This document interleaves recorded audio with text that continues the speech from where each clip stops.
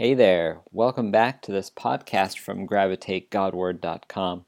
I'm your host, Tad Blake Weber, and today I really wanted to point out a wonderful podcast that's coming out from the Christian Science Monitor called FixCast, and some of their important reporting that the Christian Science Monitor does on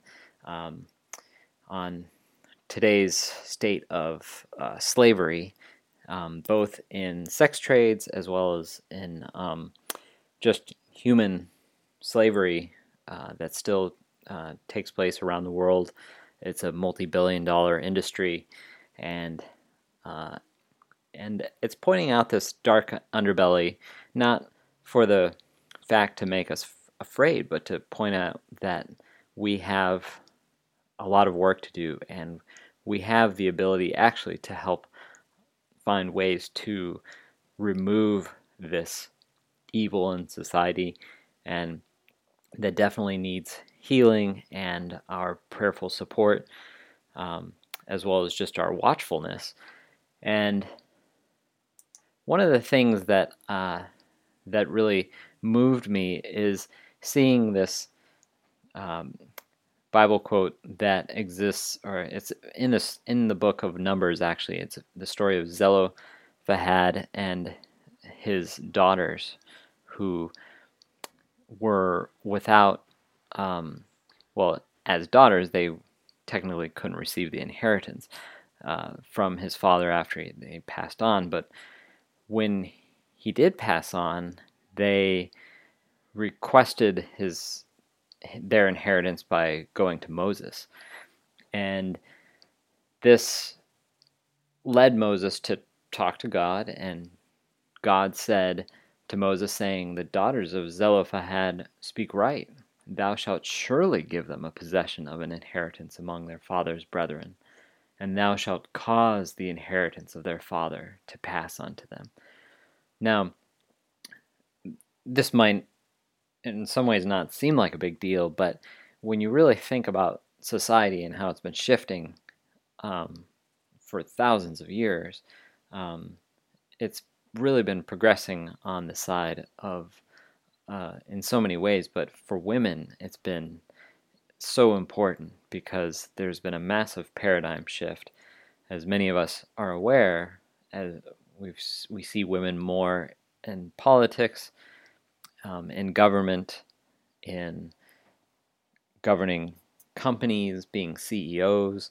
And this is not something that I think should be taken lightly. I think it's a very good thing. It's definitely causing, it's helping society in so many ways, having women be a major part of decision making.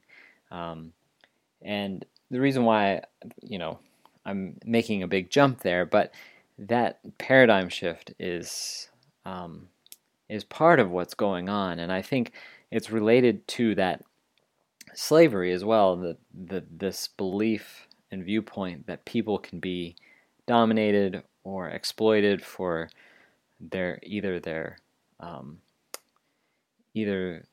because they're poor or because of their sex. And that is obviously just wrong, and we have the power to overcome this, not just by protesting or by being a part of politics in some way or even donating money.